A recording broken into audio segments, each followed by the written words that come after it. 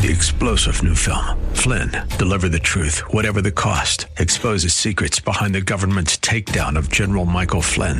Flynn knew what the intel world had been up to. He ordered the first audit of the use of contractors. This set off alarm bells. He told the truth. He was the most dangerous person for Donald Trump to hire. They had to get rid of Flynn. Flynn, deliver the truth, whatever the cost. Available now. Watch it today. Go to salemnow.com. salemnow.com. Welcome to Sideline Sanity. I'm Michelle Tafoya, sponsored by Legacy Precious Metals. There's never been a better time to invest in precious metals. Go to legacypminvestments.com, legacypminvestments.com. Coming up, Ben Domenech. For nearly 3 decades, she's reported the action from the sidelines. She started very young. She's covered the NBA, NFL, Olympics, and the college football and basketball national championships.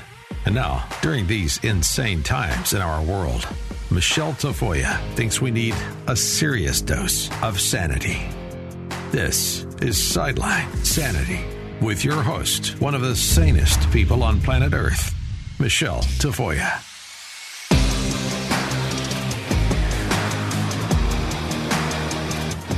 Welcome to Sideline Sanity. I am Michelle Tafoya, thrilled to be joined today by Ben Domenech, who has so much going on.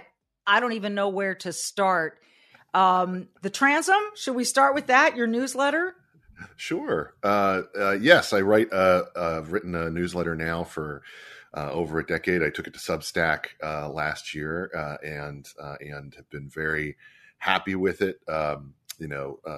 Thousands and thousands of people get it every morning, and it's just kind of my way to try to chart what's going on in the world. So I'm very pleased with the reaction that we get for it. We have a book club. We have a nice little community there, and I do that. I'm now the editor at large at the Spectator, which is the oldest magazine in the English language in the UK. They have an American edition that is fairly young, and so I'm kind of taking it over to lead it as best I can. And then obviously I am at Fox, where I'm a contributor and do a podcast there, the Ben Domenech podcast, that now goes out twice a week, and I show up on the shows and try to make sense of what's going on in this crazy world. And that's the thing. How do we make sense of it all? It's so difficult. I'm learning more and more every day that my idealistic approach to my own podcast is almost too idealistic, although I refuse to change my approach. But there is just so much nonsense out there that when I open the paper, I look at the news, or I start to absorb the world each day, and I'm wondering how you do this with your newsletter. How do you choose? Where do I start? Which thing do I want to talk about today and try to make sense of? How do you go through that process? When I started many years ago, it was kind of a thing where I felt the freedom to, weigh in on things regardless of whether they were the number one issue in the news or not. Nowadays, I feel like everything shifted to the point where you're almost expected to weigh in on, the number one issue that people are talking about on Twitter or the like, regardless of if that's not one where you have a very strong opinion or one that's all that interesting. I'll give you an example of this. I probably have had the same attitude on gun reform issues for as long as I can remember. From my perspective, the gun control approach is never one that's going to address the challenges that we see when it comes to mentally disturbed people gaining access at very young ages before they have a legal history or a mental health history that would prevent them from being able to get access to these weapons. I think it's a very difficult scenario, but I also think you're not going to, do the Australia bit of melting down all the guns in America, which is really what it would take, I think, in order to do this. And obviously the court has held consistently in favor of gun rights on the part of the individual, going back to the Heller decision and before that as well. And so when you're asked to weigh in on something like that, trying to have some perspective, look at this from a historical lens, is not something that really pleases a lot of people. They want you to be able to say, you can snap your fingers and make everything better. You have a solution that will immediately, right every wrong, leave everyone satisfied. And I think that unfortunately, that's just not true about most problems that we face in America. It's not going to be true.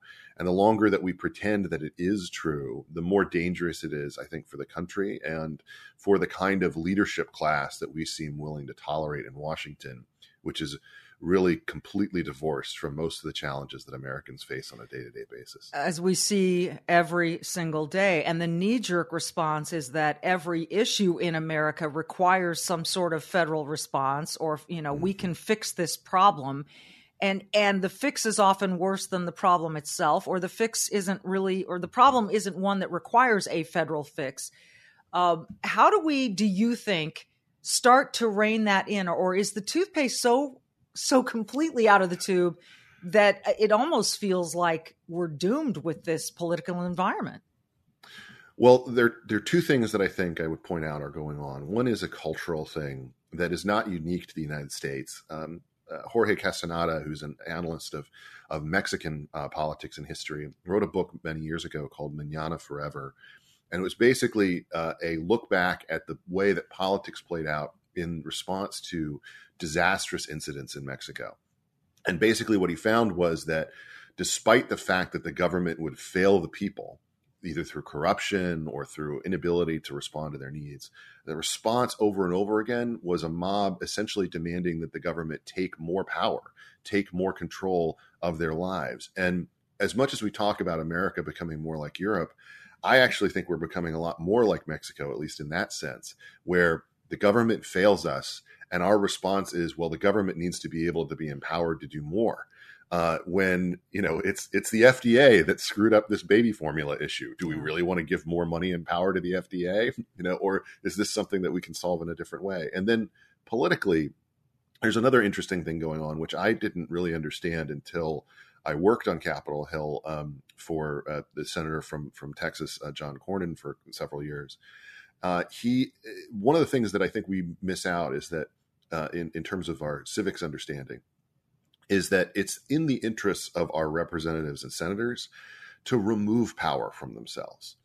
They actually they benefit from a scenario in which they take the power away from people who have to stand for election every 2 years or every 6 years, and they give it to faceless bureaucracies that are able to do whatever they want with that power. So the way that Obamacare played out was just this massive shift of power to the Health and Human Services Department in order to do what they wanted with insurance in America and the like. And that's something that is actually to the benefit of those congressmen and senators, because then what they can say to you is when you have an issue, when you have a problem, they can say, well, I'm going to hold a committee hearing and yell at the people in charge and write them nasty letters and do oversight, quote unquote. But in reality, what they're doing is they're defending their position and their ability to keep their job, because they get to basically say, hey, don't blame me for this. This is someone else's decision. And unfortunately, we've reached a point where the Congress and the Senate, by dint of this, has reduced its power to such a point where all they really can do is spend money and nominate judges and people to hold various positions. And that's really it. They don't really legislate anymore. And that's a real problem with the American system of government. It's a huge problem. And you're talking about agencies, I'm sure also like the Environmental Protection Agency, others, these czars, they give these, responsibilities to, and then, okay, like you said, something's gone wrong. Let's hold a hearing. And speaking of hearings, we're going to have this, you and I are recording this the day of the primetime January 6th committee hearing. And so when people are actually listening to us, Ben, and watching this, it'll be after that. Are you planning to watch this? This seems like a made-for-television event, which really all hearings are, right? If they're televised, everyone's trying to use that for their advantage. But this one actually has a producer involved from ABC, a former ABC executive. What is going to be the value in watching this, do you think? First off, I don't think that it's going to be all that worthwhile to watch it, in part because of the motivations that people have to basically make for online viral moments as opposed to achieve any real insight. I also think that we, frankly, know the bulk of everything that there is to know about January 6th at this point. I think it's been long past the point where there wasn't some new thing that was going to drop. But I also think that it's very telling how much this is a made-for-TV thing, how much this is a media-led story, because it certainly isn't on the top list of priorities for the American people. Right. You know, there's a portion of the Democratic coalition that cares a great deal about this, just from the lens of saying we can use this as a sledgehammer against our political opponents. But I think that the reality is that Americans are a lot more concerned about the state of the economy, about how much they're paying for gas, about, you know, shortages, about, you know, the real sense, I think, of paranoia. I mean, I have a lot of people in my life who are not in any way, I would describe them as conservative. I would say that they're more like centrist, you know, maybe culturally traditionalist types, you know, people who like football and who like the country and like the American military, but aren't necessarily that invested in day-to-day ideological politics. You know, they were turned off by a lot of things that happened in the last 6 years or so. That population of people is incredibly concerned in this moment. They're concerned that they feel like this is a White House that doesn't have a firm grip on the wheel, that this is a White House that is out of touch with what's going on in their lives. They're concerned about how they're going to, you know, buy pet food for their pets right now. You know, I mean, it's just things that they feel like are not familiar as an American problem. And for the Democrats on Capitol Hill to want to continue to wade into January 6th and what I think was, you know, frankly, an embarrassing moment, but one that thankfully did not prove to be as damaging as it could have been in a lot of ways. It's certainly nowhere near as damaging as the riots that took place during the Summer of Love and every incident related to that. Look, I think that ultimately this is not going to achieve anything that they wanted to achieve, in the same way that those repeated made-for-TV Mueller hearings and the like did not achieve what they wanted to achieve.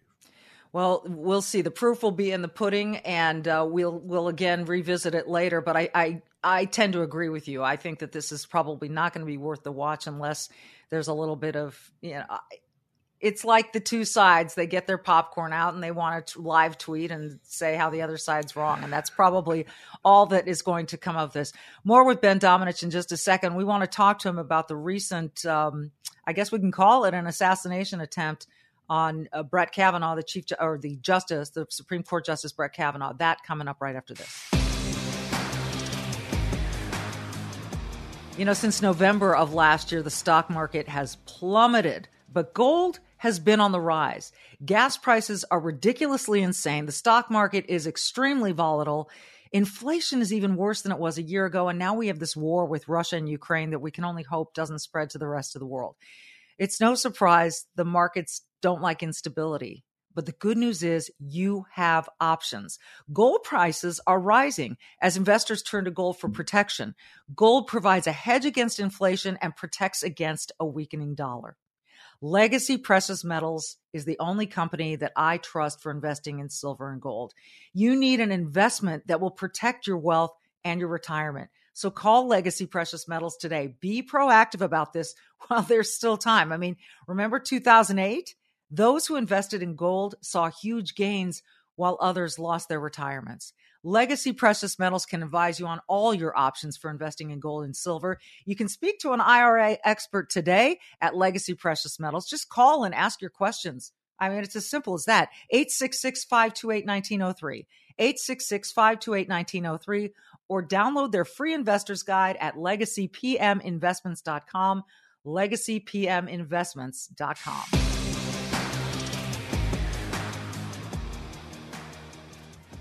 Back with Ben Domenech of The Spectator and many, many other wonderful things. Ben, we just had a guy arrested for showing up very, very close. I don't know how many details we really have of just how close this was to happening, but to the home of Justice Brett Kavanaugh, who, as we know, has a history of being treated horribly in Washington, D.C., and this guy had zip ties and a knife and weapons and apparently wanted to take out the judge, maybe his family, and then off himself. And yet the same day that he was arrested, that evening, there were protests again in front of these judges' homes, which my understanding is illegal. How is this happening? Well, it's happening for a couple of reasons. First off, I think that this is truly embarrassing moment for this administration, for the White House, for Merrick Garland and the like, because they have been so slow on the uptake on preventing these protests, which are illegal. I mean, if you look at the letter of the law, you are not allowed to go and do this kind of thing in front of these folks' houses. You can go in front of the Supreme Court if you like. You can, but these are essentially active threats against families. And the Commonwealth of Virginia and the state police in Maryland and others have been deployed outside of justices' homes. And look, death threats are something that you're going to experience, and whether you're going to be a prominent politician or someone who serves in the judiciary. That's not new. It's been around for a long time. What is new is that thanks to the internet, you have the ability for random people to figure out where you live, where your kids go to school, to track your movements a lot more accurately than they used to. And so it's a lot easier for someone who is crazy to come up with this idea and execute it very rapidly. And I think that the fact that this ended up being, a minor story from the perspective of the New York Times or from the Washington Post, to the degree that I still see people surprised learning about it in real time, online, because they hadn't heard about it. And that's because if you consume CNN, MSNBC, the New York Times, the Washington Post, if you consume them as your primary sources of news, you're not hearing about this thing that is definitively, newsworthy and certainly should disturb us all. Unfortunately, I think that we're at a point where people are going to be increasingly targeted over free speech related concerns, even if whether they're in positions of power or not. And one of the reasons I say this is that a couple of years ago, the Cato Institute, Emily Ekins, who's the vice president there, conducted a major survey which found that half of strong liberals in America and about a third of strong conservatives in America said that it was justifiable to fire someone from their job based on their political donations. Now, think about that for a second. That's not even taking a strong position. It's not saying something that's untoward. It's something that everyone who's a member of a major party is likely to do, in terms of giving $50 to somebody who they support. And yet people are now saying that's something that's fireable. So in other words, you don't even have to be famous. You don't even have to be in a position of power. You can be a local authority or someone who just happens to have an opinion who people get irritated at, and they have the ability now to target you in a way that they didn't used to. And I think that's of enormous concern for the health of our government and our ability to come out at the end of an election and respect the people on the other side. Think about it this way, Michelle.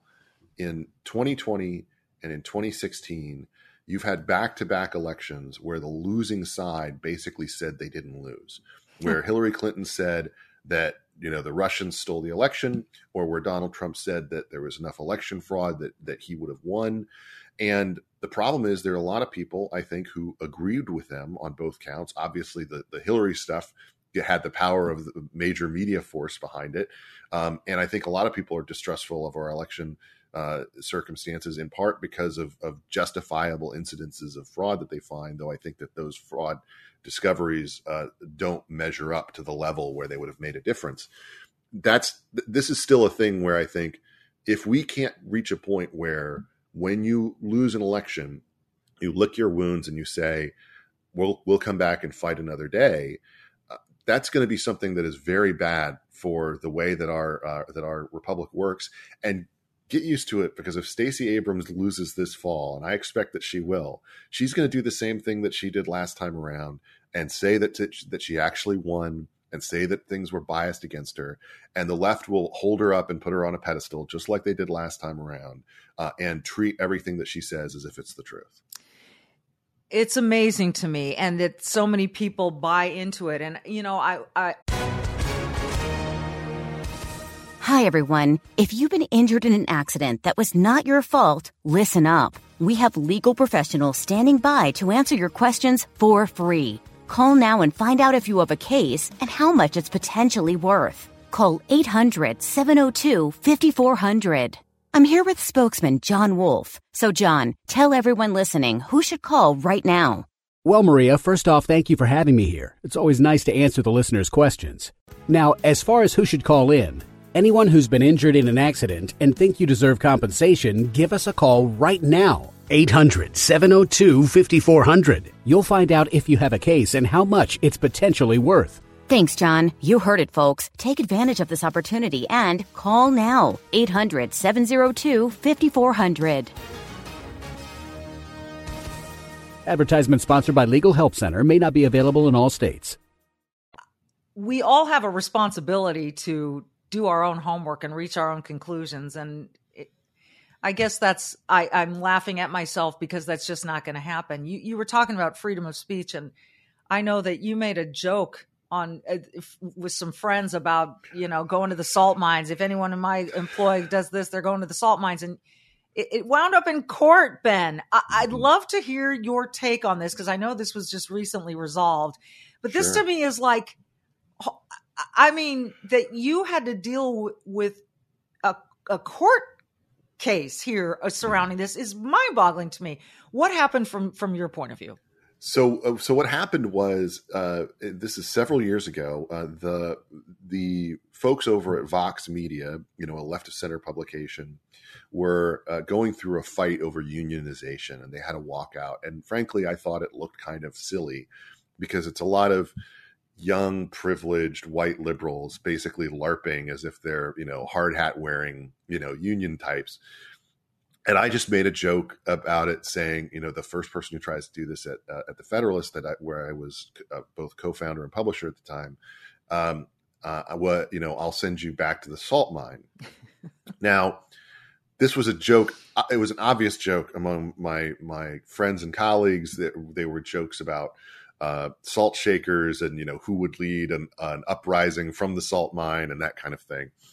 And it was all, a good laugh. But though I would only grade my joke as like a B-, it's not a very good joke. But the upshot of this is a couple of folks who are left of center, strongly pro-union folks used this to do something that I didn't know that they could do at the time, which was report me to the National Labor Relations Board, which is one of these big faceless bureaucratic entities, and use that reporting to say I was engaging in illegal anti-union activity by expressing this joke.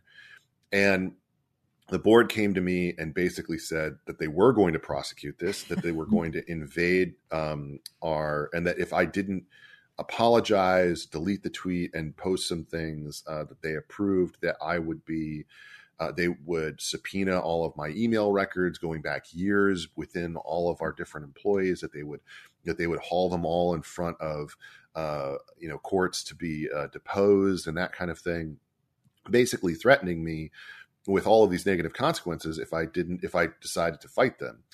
And I decided to fight them thanks to the New Civil Liberties Alliance, which is a small group of nonprofit attorneys that stands up against bureaucrats in a lot of these cases.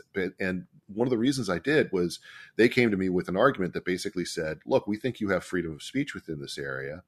We also think that it's completely crazy that someone who's never worked with you, never met you, never had any business relationship with you, a stranger, can just see a tweet that you've made online, go and report you, and engage in this kind of trollish activity. We had to go through the whole bureaucratic court system, which is where one bureaucrat sort of puts on the judge hat and rules on the bureaucrat who works next door to them, on their case and that kind of thing. So it's all a sham, very Kafkaesque. But eventually, after more than 2 years, we got in front of the Third Circuit Court of Appeals in Pennsylvania, where a 3-judge panel finally heard it, and they ruled unanimously in my favor. They found basically both that the NLRB had never proven that this was in any way a threat, that it was obviously a joke, that any reasonable person would think it was a joke, and that I was justified under my free speech rights to say it. But in addition to that, and this is the part that I think is going to be interesting just in terms of how cases like this play out in the future, because this has been an issue for Ben Shapiro. This was an issue for Dave Portnoy at Barstool. Right. Into the Shapiro case, I think they retracted it. And in the Portnoy case, though, he had to settle.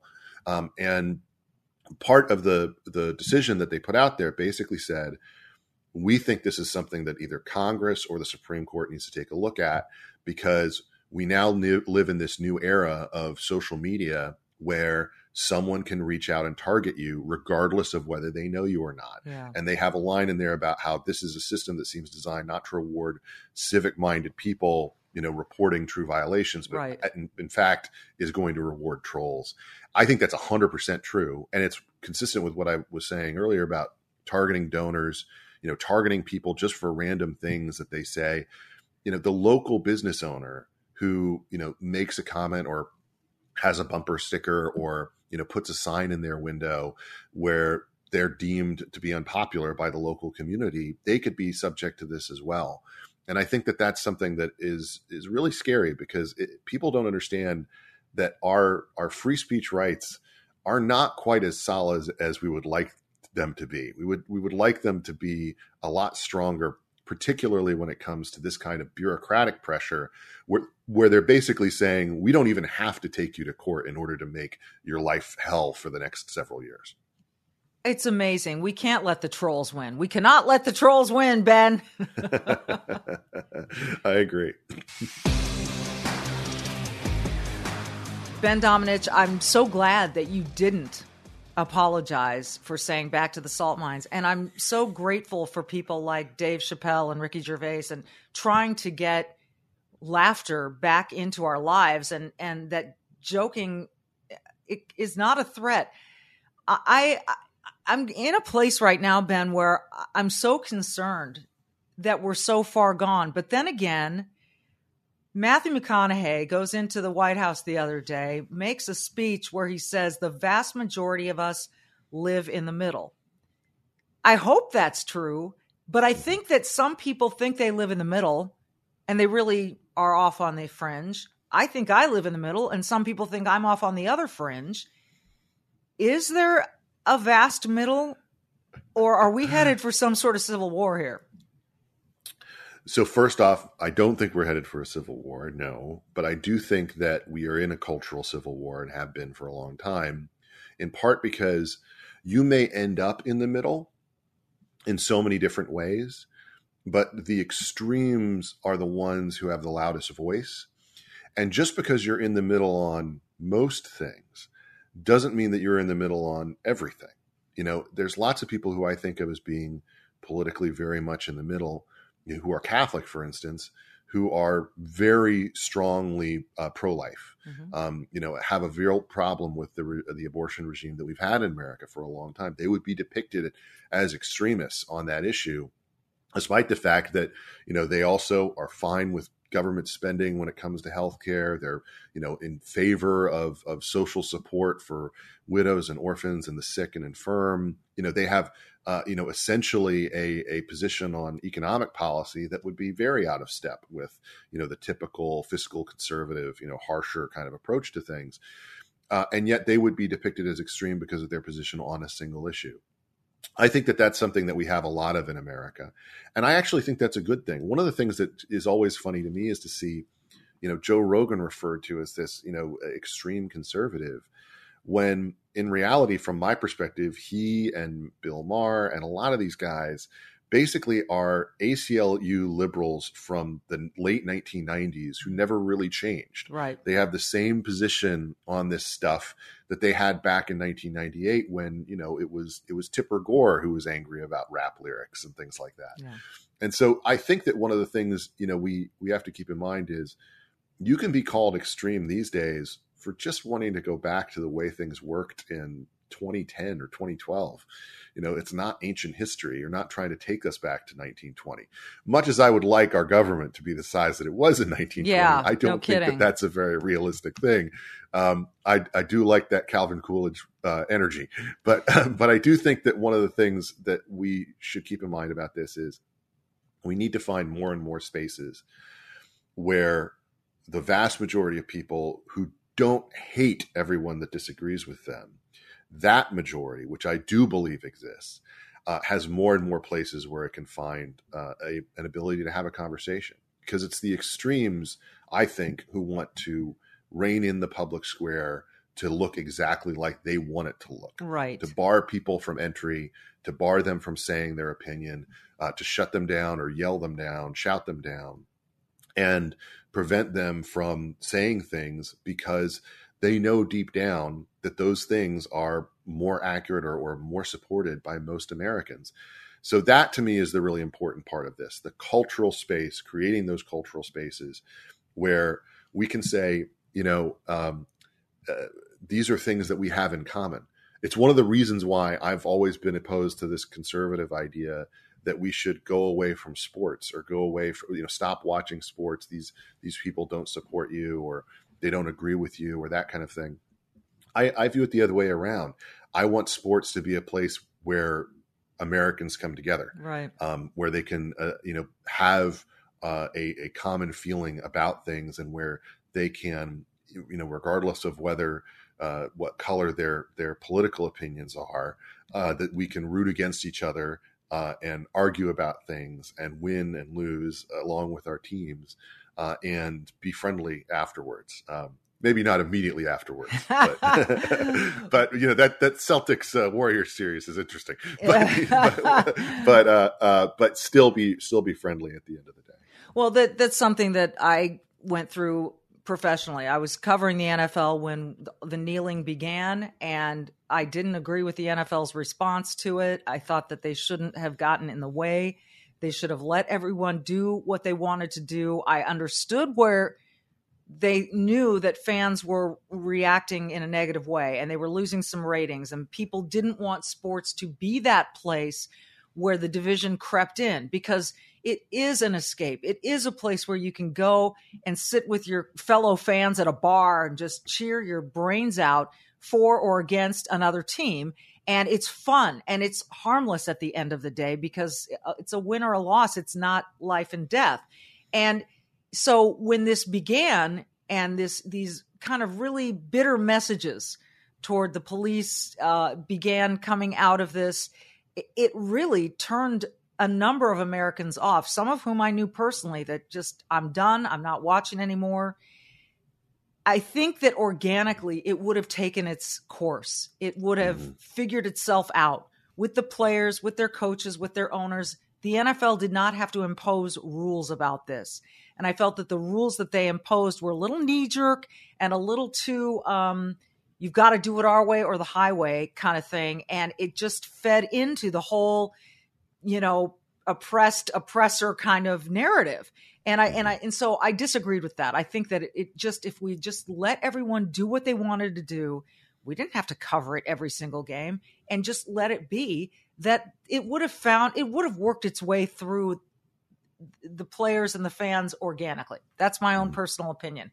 So that is a place where people want to say, look, Colin Kaepernick or whoever you are, I respect your beliefs. I respect your opinions, but I don't want to be lectured about it in some symbolic way as I'm just trying to sit down and watch a game. So that's kind of where the rub was, don't you think?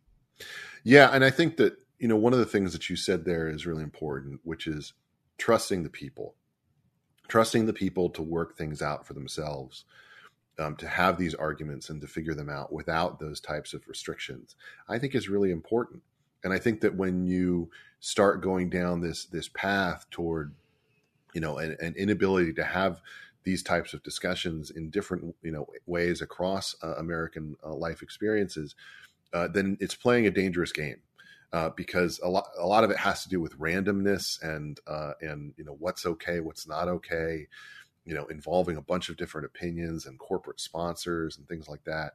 The thing that I feel like is unfortunate about this is we do want to be able to have these conversations take place in ways that allow people to work through them and not have other things creep in that prevent those conversations from happening. I'll give you just one example of this, which is just that, when I think that one of the things you saw politically when Donald Trump came on the scene in 2015 was that because of his willingness to touch a lot of third rails politics, he broke open a lot of debates that had been artificially closed for a long time, whether that was within the foreign policy space or within a lot of other, areas that people were uncomfortable with.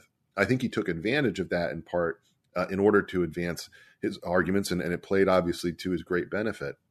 When we artificially constrict the way that these debates happen, we don't get accurate reflections of what's going on in the world and what's important to people. The fact that there is no prominent female pro-gun, pro-life voice in any of the non-Fox, sort of non-podcast media right now is a problem. Because if you don't even know that those people exist, if there's no avatar for them that's out there, then it gives you an inaccurate reflection of what's going on in the world. You can come to the conclusion that every woman in America is in favor of unrestricted abortion, or that every woman in America is holds certain positions on guns that are just inaccurate. It was a real shock to a lot of people that as many Hispanic voters voted the way that they did in this last election, and that as many Hispanic and Asian voters voted as they did in this Virginia election this past year. But if you were in those communities and talking to the people who make up those communities, you were far less surprised. Yeah, it's not as much of a surprise. I mean, this San Francisco situation where they just had this recall of this radical Soros-backed prosecutor whose parentage was all Weather Underground folks, yeah. And who worked for Hugo Chavez. It was something that was mostly driven not by the white liberals who command the heights of power in a lot of ways in San Francisco, but by the Asian voters in that area who are fed up with the way that things have been playing out with crime. And he blamed right-wing billionaires and things like that. Yeah. But the truth is that's just not accurate. And if we had better reporting, if we had a better understanding of the communities that are around us and are our neighbors and our friends, then I think we would be less surprised when we find out that their opinions are a lot more heterodox than the American media likes to pretend. Yeah, that's. I was just asked about that recently. How much is the media to blame for this great divide in America? And I think there is blame to go around. It's social media, it's the various networks and their agendas, if you will, or their points of view. And it's hard for me to search online for any news story. And I look at, okay, what's the source? What's the source? What's the source? Which one of these sources do I really trust? Because each one of them comes with some sort of agenda. So I try to read a bunch of them, but then I'm just left thinking I really don't know what the facts are here because they're being presented in such a way that favors either one side or the other. How do you parse through that stuff, Ben? How do you try to find the essence of these issues? I do my best to try to find just a really wide range of ideological sources for the material that I consume. I listen to a lot of podcasts that are not, in fact, I think I don't at this point, I don't think I listen to, anyone who really is right of center other than the fifth column guys consistently. And even they are pretty heterodox. But the point being, I try to listen to people who I don't necessarily agree with, right? In order to get their perspective. But one thing I'll tell you is that it's a lot harder to do that as someone on the left than it is for someone on the right. I was speaking at the Aspen Ideas Festival a couple of years ago, and I pointed out that in the previous month on Netflix, they had multiple storylines that were all in favor of or supportive of abortion on demand. And that I said, these were things that I just watched naturally because I consume a lot of, pop culture and things like that. If you wanted to have the alternate view on those points, you'd have to seek it out. Yeah. And that's because the heights of power in media and Hollywood are really held by people who, regardless of their opinions on economic issues or on guns or violence, which they obviously use to massive effect in terms of what they produce, they are avowedly socially leftist when it comes to these culture issues. And because of that, you just end up without seeing those stories. And so from my perspective, yes, a big part of this is media. But the way to combat that is to make sure that you personally, you have these choices in front of you. You can go and consume the Substacks and the podcasts and the articles from people who you don't necessarily agree with. You just have to choose to do that.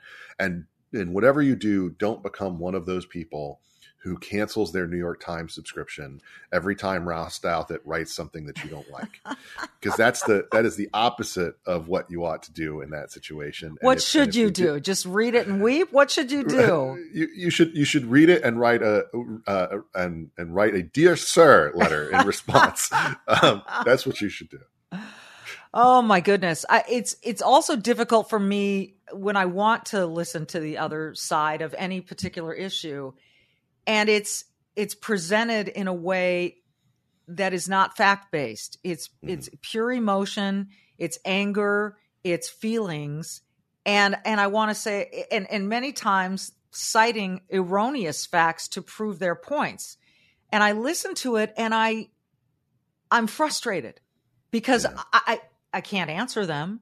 And I know they're saying things that aren't necessarily factual to prove their point of view. And so then I'm left even more frustrated. So while I really want to engage with the other side, and I did earlier today, which I mentioned to you, and it was quite painful because they had already made up their minds about me and everything they thought I stood for, and I couldn't get a word in edgewise. So I'm finding it difficult to have this discourse with people who disagree with me on a topic.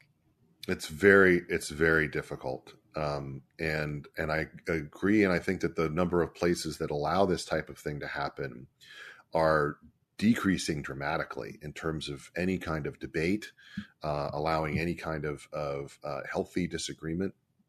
And I think that, I've participated in the past, these intelligence squared debates where they have two people on each side of an issue, and you argue through things, and there are different questions put to you. And then at the end of the day, the audience votes basically. They vote ahead of it and they vote after it. And it's the level of percentage that changes that indicates kind of the quote unquote winner. Right. But it's a healthy experience, regardless of the way things come out. And it's easy for me to say that because I've won all of mine. but one of the things we'll see if I feel differently after I lose eventually. But the point is that I think having more places for debate, more places where we go back and forth on this stuff in the interim between our presidential election years and the like is really important. Because if we're at this position where, we only had, we even had one of the debates canceled this past time. We didn't have a single debate that talked about foreign policy, which is kind of a big deal. And so I think that one of the things that we really need is to encourage more and more of that, because if you have those debates in a field or in a context in which they aren't just people screaming at each other, whether on the radio or or in the streets, then I think that can actually lead us to a better point. And it doesn't leave people feeling like the only time that they can confront a politician or an official is when they see them out at dinner with their family, which is just a horrible, thing to happen, but is also something that's very just unhealthy for the way that we ought to work as a society.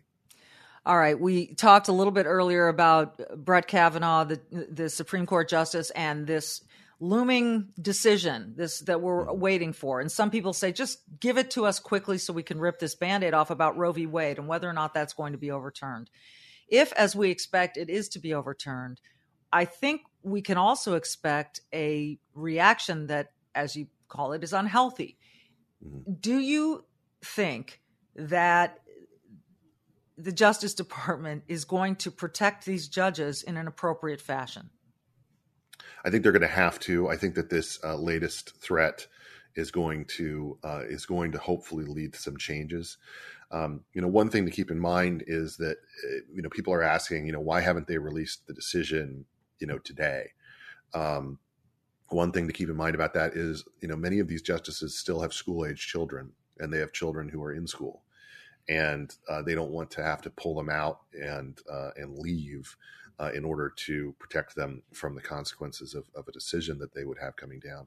The court has also been very resistant to being pressured from the outside to release things on a schedule other than the one that they determine.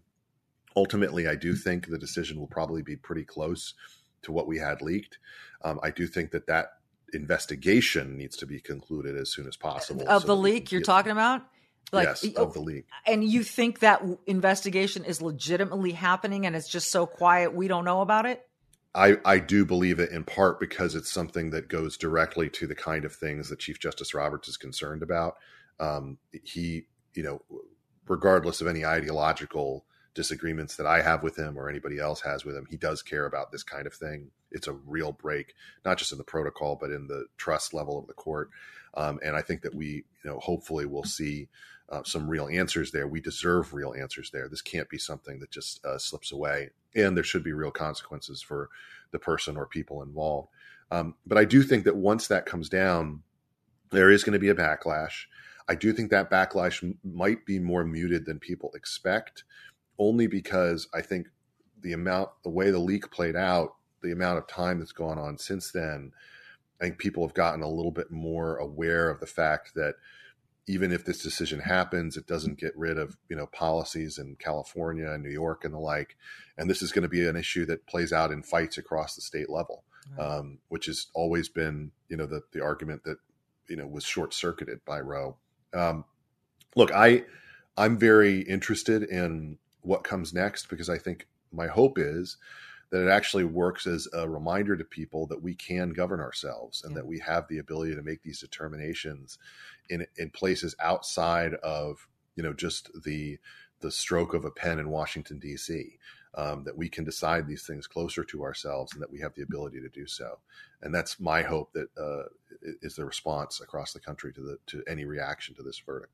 I tend to agree with that. And it's my hope as well. And I have been a little bit surprised that the reaction to the leak, which we initially saw was kind of a little mini explosion, even a little smaller than I anticipated, but has become a little less and has just muted a little bit over time. And so we expect this now. We're braced for it. I hope we can all respond in a way that is respectful of everyone, especially kids of justices. My God, the fact that they have to worry about their kids being in school or yanking them out is a sad state of affairs. Ben, it's so great to talk to you, and I really hope we can do it again, because we really just scratched the surface of things I'd love to dig in with you about. And I subscribe to your newsletter. I think everybody should. You can find it on Substack, the Transom, and the Spectator, and everywhere else that your voice can be heard. I appreciate you so much, Ben. Thank you. Thank you, Michelle. It's been a pleasure. This has been Sideline Sanity. I'm Michelle Tafoya. Thanks for watching.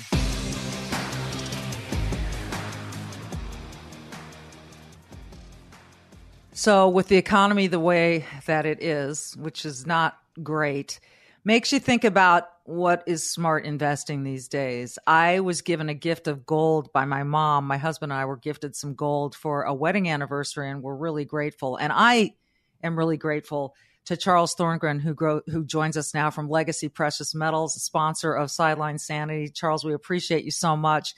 We're hearing more and more about how inflation ain't transitory after all, and it may be here a while. And, food shelves are the lines are longer. This is really, it's not the America I grew up in, and it's worrying a lot of people. So if someone's thinking about investing, what do you tell them? It's an interesting conversation. Investing nowadays, we want to go back to kind of the basics, really, where diversification has always been key. And we hear it. We've been told it ad nauseum, diversify. And then everyone puts all their money in the stock market and wonders why, when there's a pullback, they're in trouble. Diversity means asset class diversity as well. Some real estate, some precious metals. These are the things that gives your portfolio the legs to stand through all the storms that will happen financially. And we know that they happen. They happen continuously and they recur. So that's what diversity is truly meant to do. And that's why people used to talk about diversity. So when people see the value of the dollar declining or they see inflation, how do you get the average person like me to understand that gold can still be appreciating or that gold can protect against that stuff? How does that make sense for people? The easiest way to look at it is if you look at gold, right? Gold is the anti-dollar investment. As a dollar gets weaker, gold gets stronger. And we know that because it takes more dollars to buy that gold, just like cars cost more now, right? Anytime you have inflation, the item that you're buying costs more. The difference with gold is that it doesn't devalue. It's considered an alternative currency.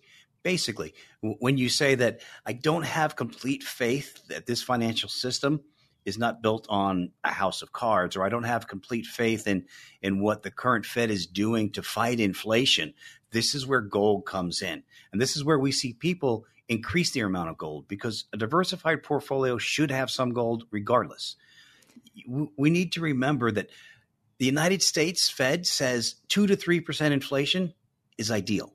So that means for the average saver, if your retirement account's invested and it's based in dollars, that you're going to lose 60% of your purchasing power to inflation by the time you're ready to retire. And that's under the best of terms. And now we can talk about it's transitory. Oh, no, maybe I was wrong. Maybe we need to do half basis points every month for the rest of the year and then see where it's at next year. These are scary things that the experts are trying to tell us, that maybe we didn't have it right. And this is why people have gold, and this is why it offers that protection. It's interesting. I think people think, well, if I'm investing in gold, do I actually possess the gold I have it in a safe? How do you get gold? How do you keep gold? Right. And physical gold. I mean, this is what we do. So yes, if you're buying it outside of an IRA, we can deliver it right to your home. And you can put it in your own safe. You can put it in your safety deposit box. If you don't feel comfortable with that, we do offer storage for our clients as well. Okay. So there's lots of options. In the IRA, it's stored for you, just like your IRA account. You don't have access to those stocks. So if you were to take funds from your IRA, you could make that investment and you'd have the retirement account invested in the precious metals as well. And it would be handled just like every other IRA account.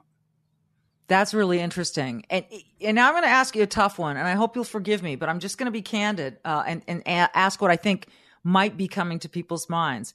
Sure. If the experts in Washington are making all these mistakes, or they were wrong about inflation, then they're going to look at you and say, hey, Charles, why should I trust what you're telling me, and why Legacy Precious Metals is the place to go? I'm asking this in an honest way because I know you want to be transparent about this stuff. So how would you answer that? It really is I'm not a politician. I have no desire to be a politician. I like what I do, right? I help people prepare their finances. I help people with their retirements. I help people set up their funds so that their children and their grandchildren have something that's there. This is what I do. This is what I do for enjoyment. Very big in economics. But metals is that thing that it's an alternative asset, right? When I was a stockbroker 30 plus years ago, it was unique kind of then. And then everybody was a stockbroker and everyone had stocks and there was nothing different. There was no protection. Everyone said the same thing. To me, it didn't make sense for everyone to be doing the same thing. If we all do the same thing, then we all fall together. And we know that if you follow the government's direction, you're buying into whatever they want to sell you. Now, it used to be politics was a little different. We have gotten into a place where we can't say that anymore. It's not always for the people. We see that. We see it what they're doing with the economy itself. We know that we have to have something else. And this is why we do what we do here at Legacy. And my history is why people should, give us a call, chat with us and see if it makes sense for them. Last thing I want to ask you about is I remember 2008, and I know a lot of people do. And, that was a crash, and there have been other crashes. But why is it that when the economy crashes, gold has historically risen? I know you said it's sort of the anti-dollar. Right. Is there a way in layman's terms to explain why that happens? It's the safe place, right? When there's so much risk out there and people are losing so much money, they just want safety. Mm-hmm. So let's look at inflation. We know right now we're running close to 8.5%. Yeah. We can dig some real numbers out there and we can debate that, but we'll just take that number as it is. We'll use 8%. That means everything cost you 8% more this year than it did last year. And we know it's going to go higher because the Fed's already promised us a lot more interest rate raises, right, to fight inflation. But we know it's not enough. When they say things like, we'll try to raise 0.5 basis point 5 times over the next 6 months and see where the economy's at next year, that in itself lets you know you need to find something that doesn't put your livelihood in their hands. They're juggling an economy and the stock market, and it was never meant to be that way. So you have to protect yourself. And this is where gold comes in because it is the anti-dollar. The weaker the dollar gets, the stronger gold gets. And, 2008, I remember after it happened, the people that would call and try to salvage their retirement accounts, and it was a very devastating time. People would call and they would be crying that they can't retire now. They have to continue to work. They're 67 years old and their plans are gone because they lost half their value. And that's devastating, but this is where those who were involved in gold, they saw gold almost double in price.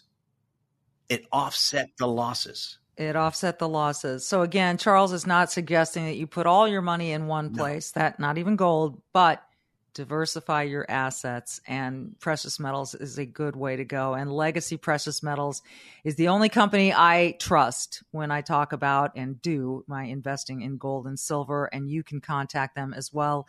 LegacyPMInvestments.com, LegacyPMInvestments.com. I don't know why you would waste another minute thinking about it.